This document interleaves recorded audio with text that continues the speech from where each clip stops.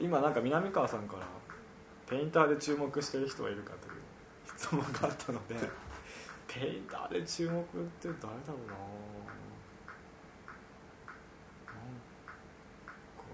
でもなんだろう、マイアミの時に、結構一緒にブラブラちょっと見て回ったじゃないですか、アートフェアを、それでこの作家なんとかであの作家なんとかでって南川さん結構知ってたので、僕全部その作家知らなかったん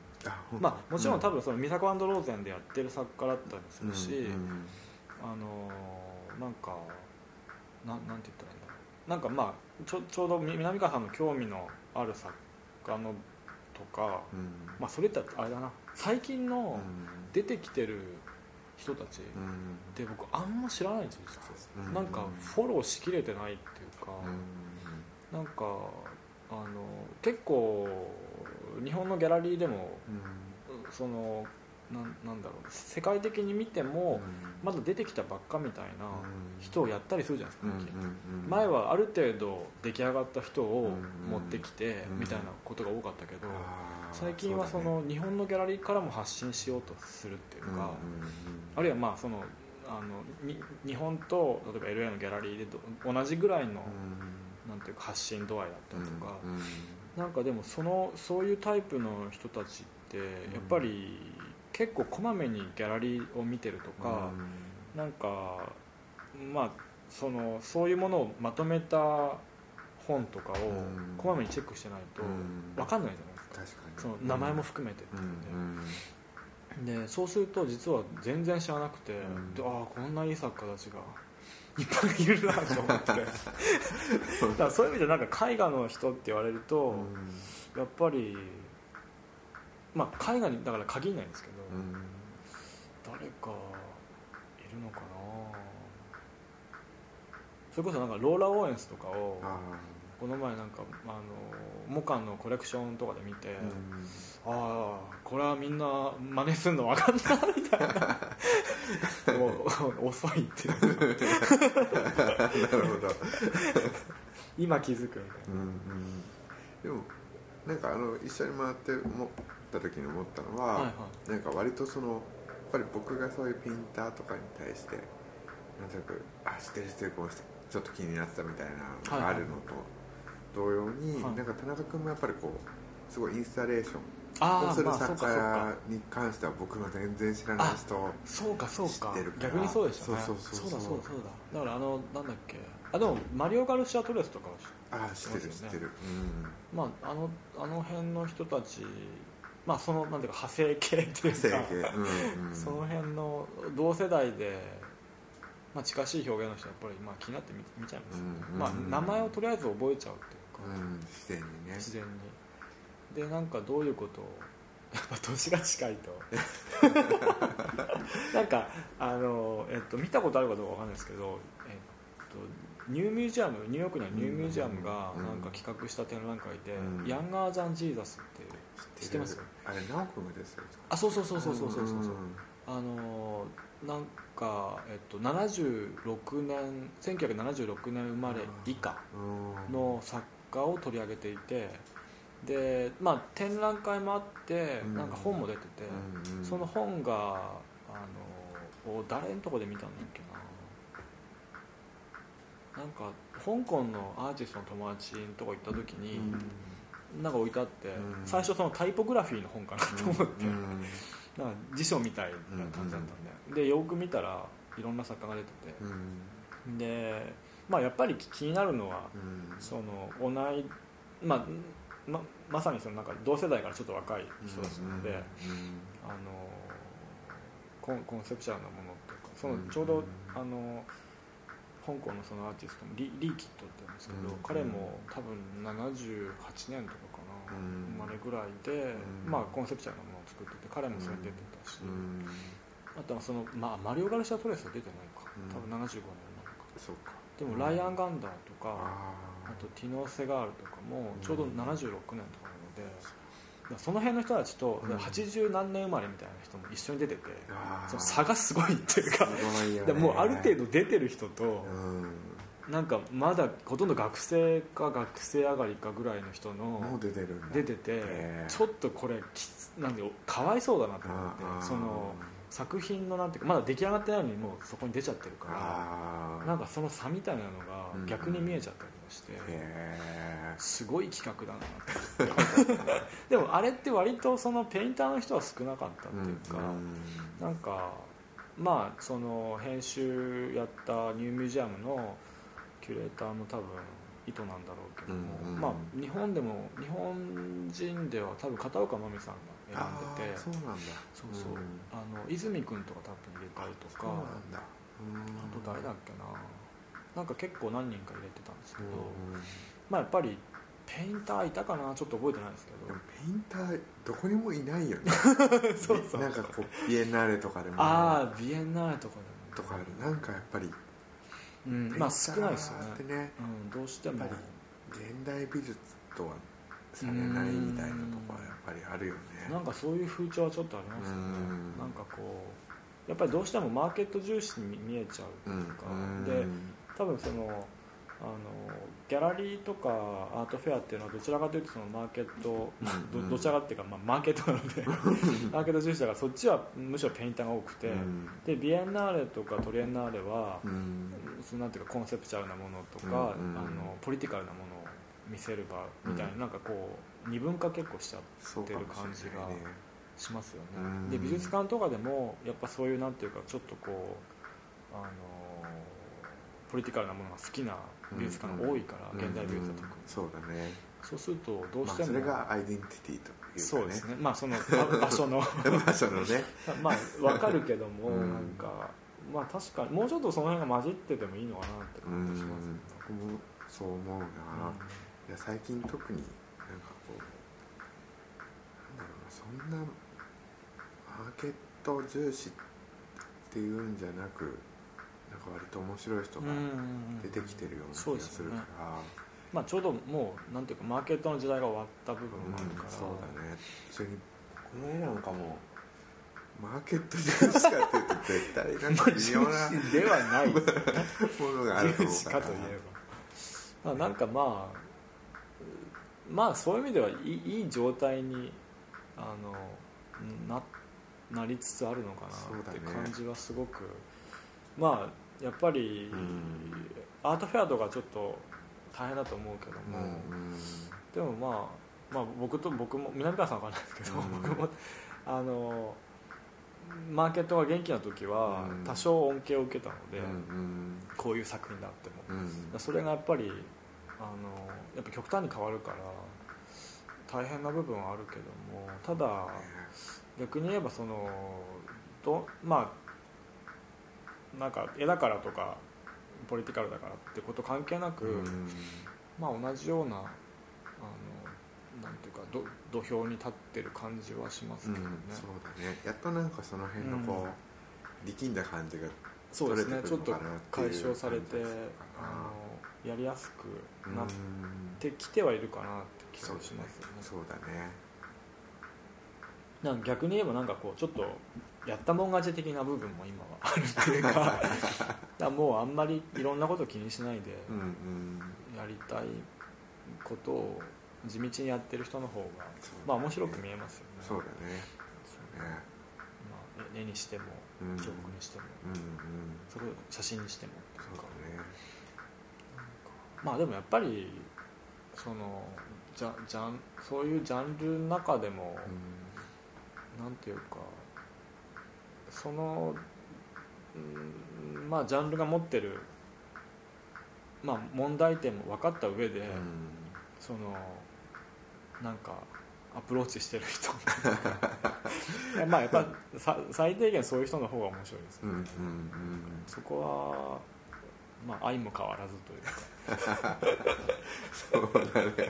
なんかやっぱりジャンルのなんていうか限界にチャレンジしてる人はそういう意味では多分ね、すごい田中君にはシンパシーを感じるかなとりあえずやってることを疑ってるみたいなやってるのを疑ってるでもまあそれはなんていうかやっぱりそれこそ自分たちの好きな作家をさっきのそのマネじゃないけど、もうそんなことばっか考えてたとしか思えないですよそうだね。なんか一回そのオルセー美術館をなんか一回でもないか、まあ、ちょうどパリに住んだ時に何度か行ったことがあって、ちょうどなんかその頃その一応レジデンスのアーティストなんですけど、なぜか学生証があって、多分その受け入れる仕方がしやすいから、レジデンスなんだけど全員に学生証を配るっていう、そうするとそのタダで入れるんですよ、オルセーとか、だからもうなんか何回行ってもタダだから、好きなのだけ例えばなんかスポットで見たりとかできるしもちろん舐めるように全部見たりできるし、その時にやっぱりなんか最初に止まるなんかこうなんかずっと見てた時に最初に目が止まるのはやっぱりマネなんですよね。なんかまあそれこそルーブルとかも見たりして、でオルセーとかも見ると、こう一通り流れが分かるじゃないですか、で流れが分かった上で見るとなんだろうこの人みたいな、何こんなふざけてんだろうみたいに、今から見ると普通に、まあ、見えちゃうんだけど、その絵の流れの中っていうか、当時の状態に目を慣らすためにルーブルあたりから見てぐーっとくると、までね何かが変わったのが分かるんだよね。はっきり分かるっていうか、そこが面白いよね。でそれがなんかすごい薄く見えるじゃないですか、それこそ、なんだろうこれはと思って、やっぱり疑ってたんだろうなと思うんですよね。もちろん描かれてるものもそうですし、絵ってことに対してもそうですし、なんかそういうのが結構なんていうか、多分それこそ素人目にはっきり見えるっていうかなんかそれがすごくやっぱりすごいなと思って、まあかといってその多分あの辺の人たち、まあ、そのマネも含めてその周辺、それ以降もそうだけど、みんなもちろんその絵の限界みたいなのをチャレンジして、みんな失敗してってなっちゃうと思うけど必ずしも限界にチャレンジしたからって、あるいはそれを疑ったからって成功するとは限らないんですけど、でもまあなんか最低限、そのなんていうかこう遺産じゃないけど、なんかそれは、まあ、シンパシー感じたわけだからなんかこう持っていたいなと思いますよね。そうだね。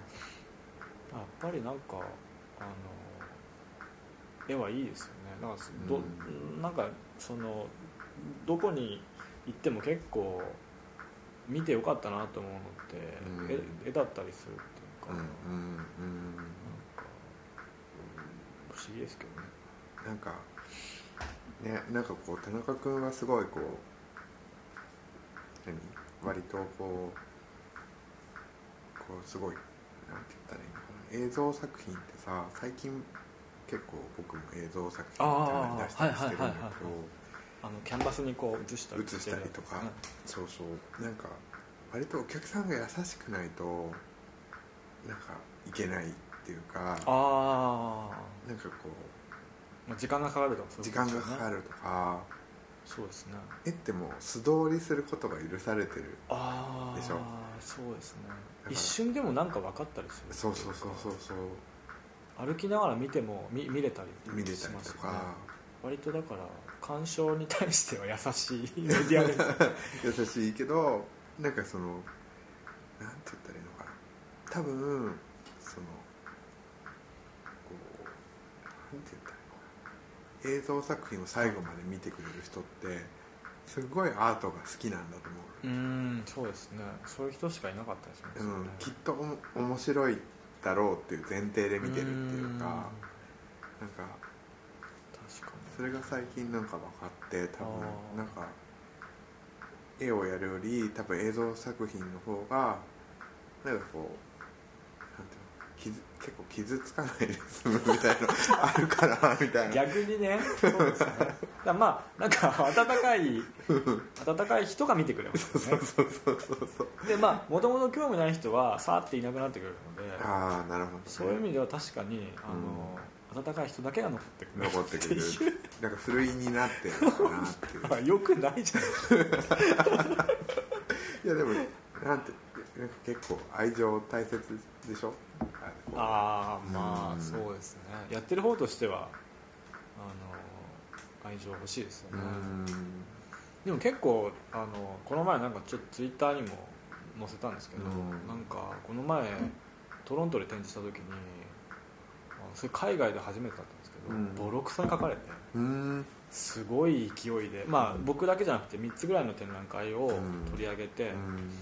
一個一個もめった切りにするっていう。全部の展覧会がめった切り。全部の展覧会がめった切りでで僕のはまだマシって書いてあるんだけど、そのマシって書いたことさえも皮肉なのかってぐらいなんかすごいなんていうかこう、まあ内容っていうよりはそのアプローチの仕方みたいなことに対して結構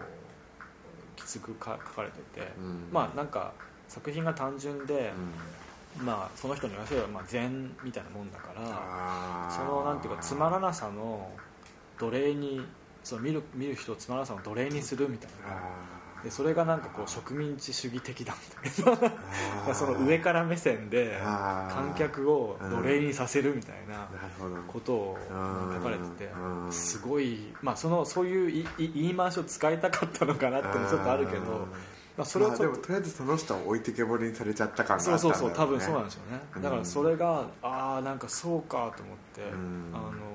それは申し訳なかったなと思うけどなんかそんなこと書かれたことがあって、いやなかなか厳しいですよね。だからそういう人たちは普通だったら、そのまあ書かないで、それこそさっき言った素通りしちゃう人たちだったのが、だからまあ大概僕に見たよとか言ってくれる人はすごい温かい人たちばっかりだったから、でもまあたまにそういう人に、まあもちろん日本でも会うんですけど、海外で会ったのは割と初めてっていうか、まあその書かれることもそんな多くないから、通常はそのやっぱりどっかそのアジアのよくわかんないところから来たやつが、まあやってるよみたいななんかこう禅みたいな、まあ禅っていうよりはそのまあピュアに自分のなんていうかやりたいことを表現してるみたいな部分で評価してくれてたりしたんですけど、ちょっとそういう意味では多分その尺に触ったんだと思うんですよね。今回の人はそのシリーズが、今回の作品に関しては、多分その見せ方も含めて、ちょっといつもよりサービス精神を減らしたんですよ。でちょっとミニマルに見せたというか、なんかちょっとその体自体が割と緩い感じなので、いる人たちっていうか、後始も含めて、なんかピリッとしたのをむしろやりたいなと思って、でまあ割とそのなんかこういっぱい見せて、目に優しいっていうか目に楽しい展示でよくやってたので、少しそれをこうそぎ落としたらどうなのかなと思ったら、まんまとそこに反応反応したっていうか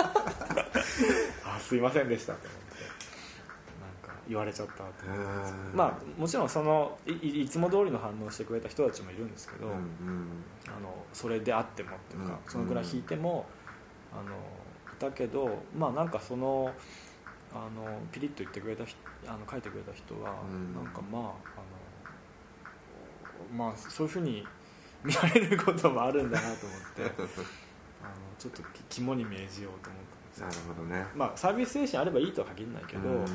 まあそうじゃなくした時にそういうふうに感じる人もいるんだなっていうのは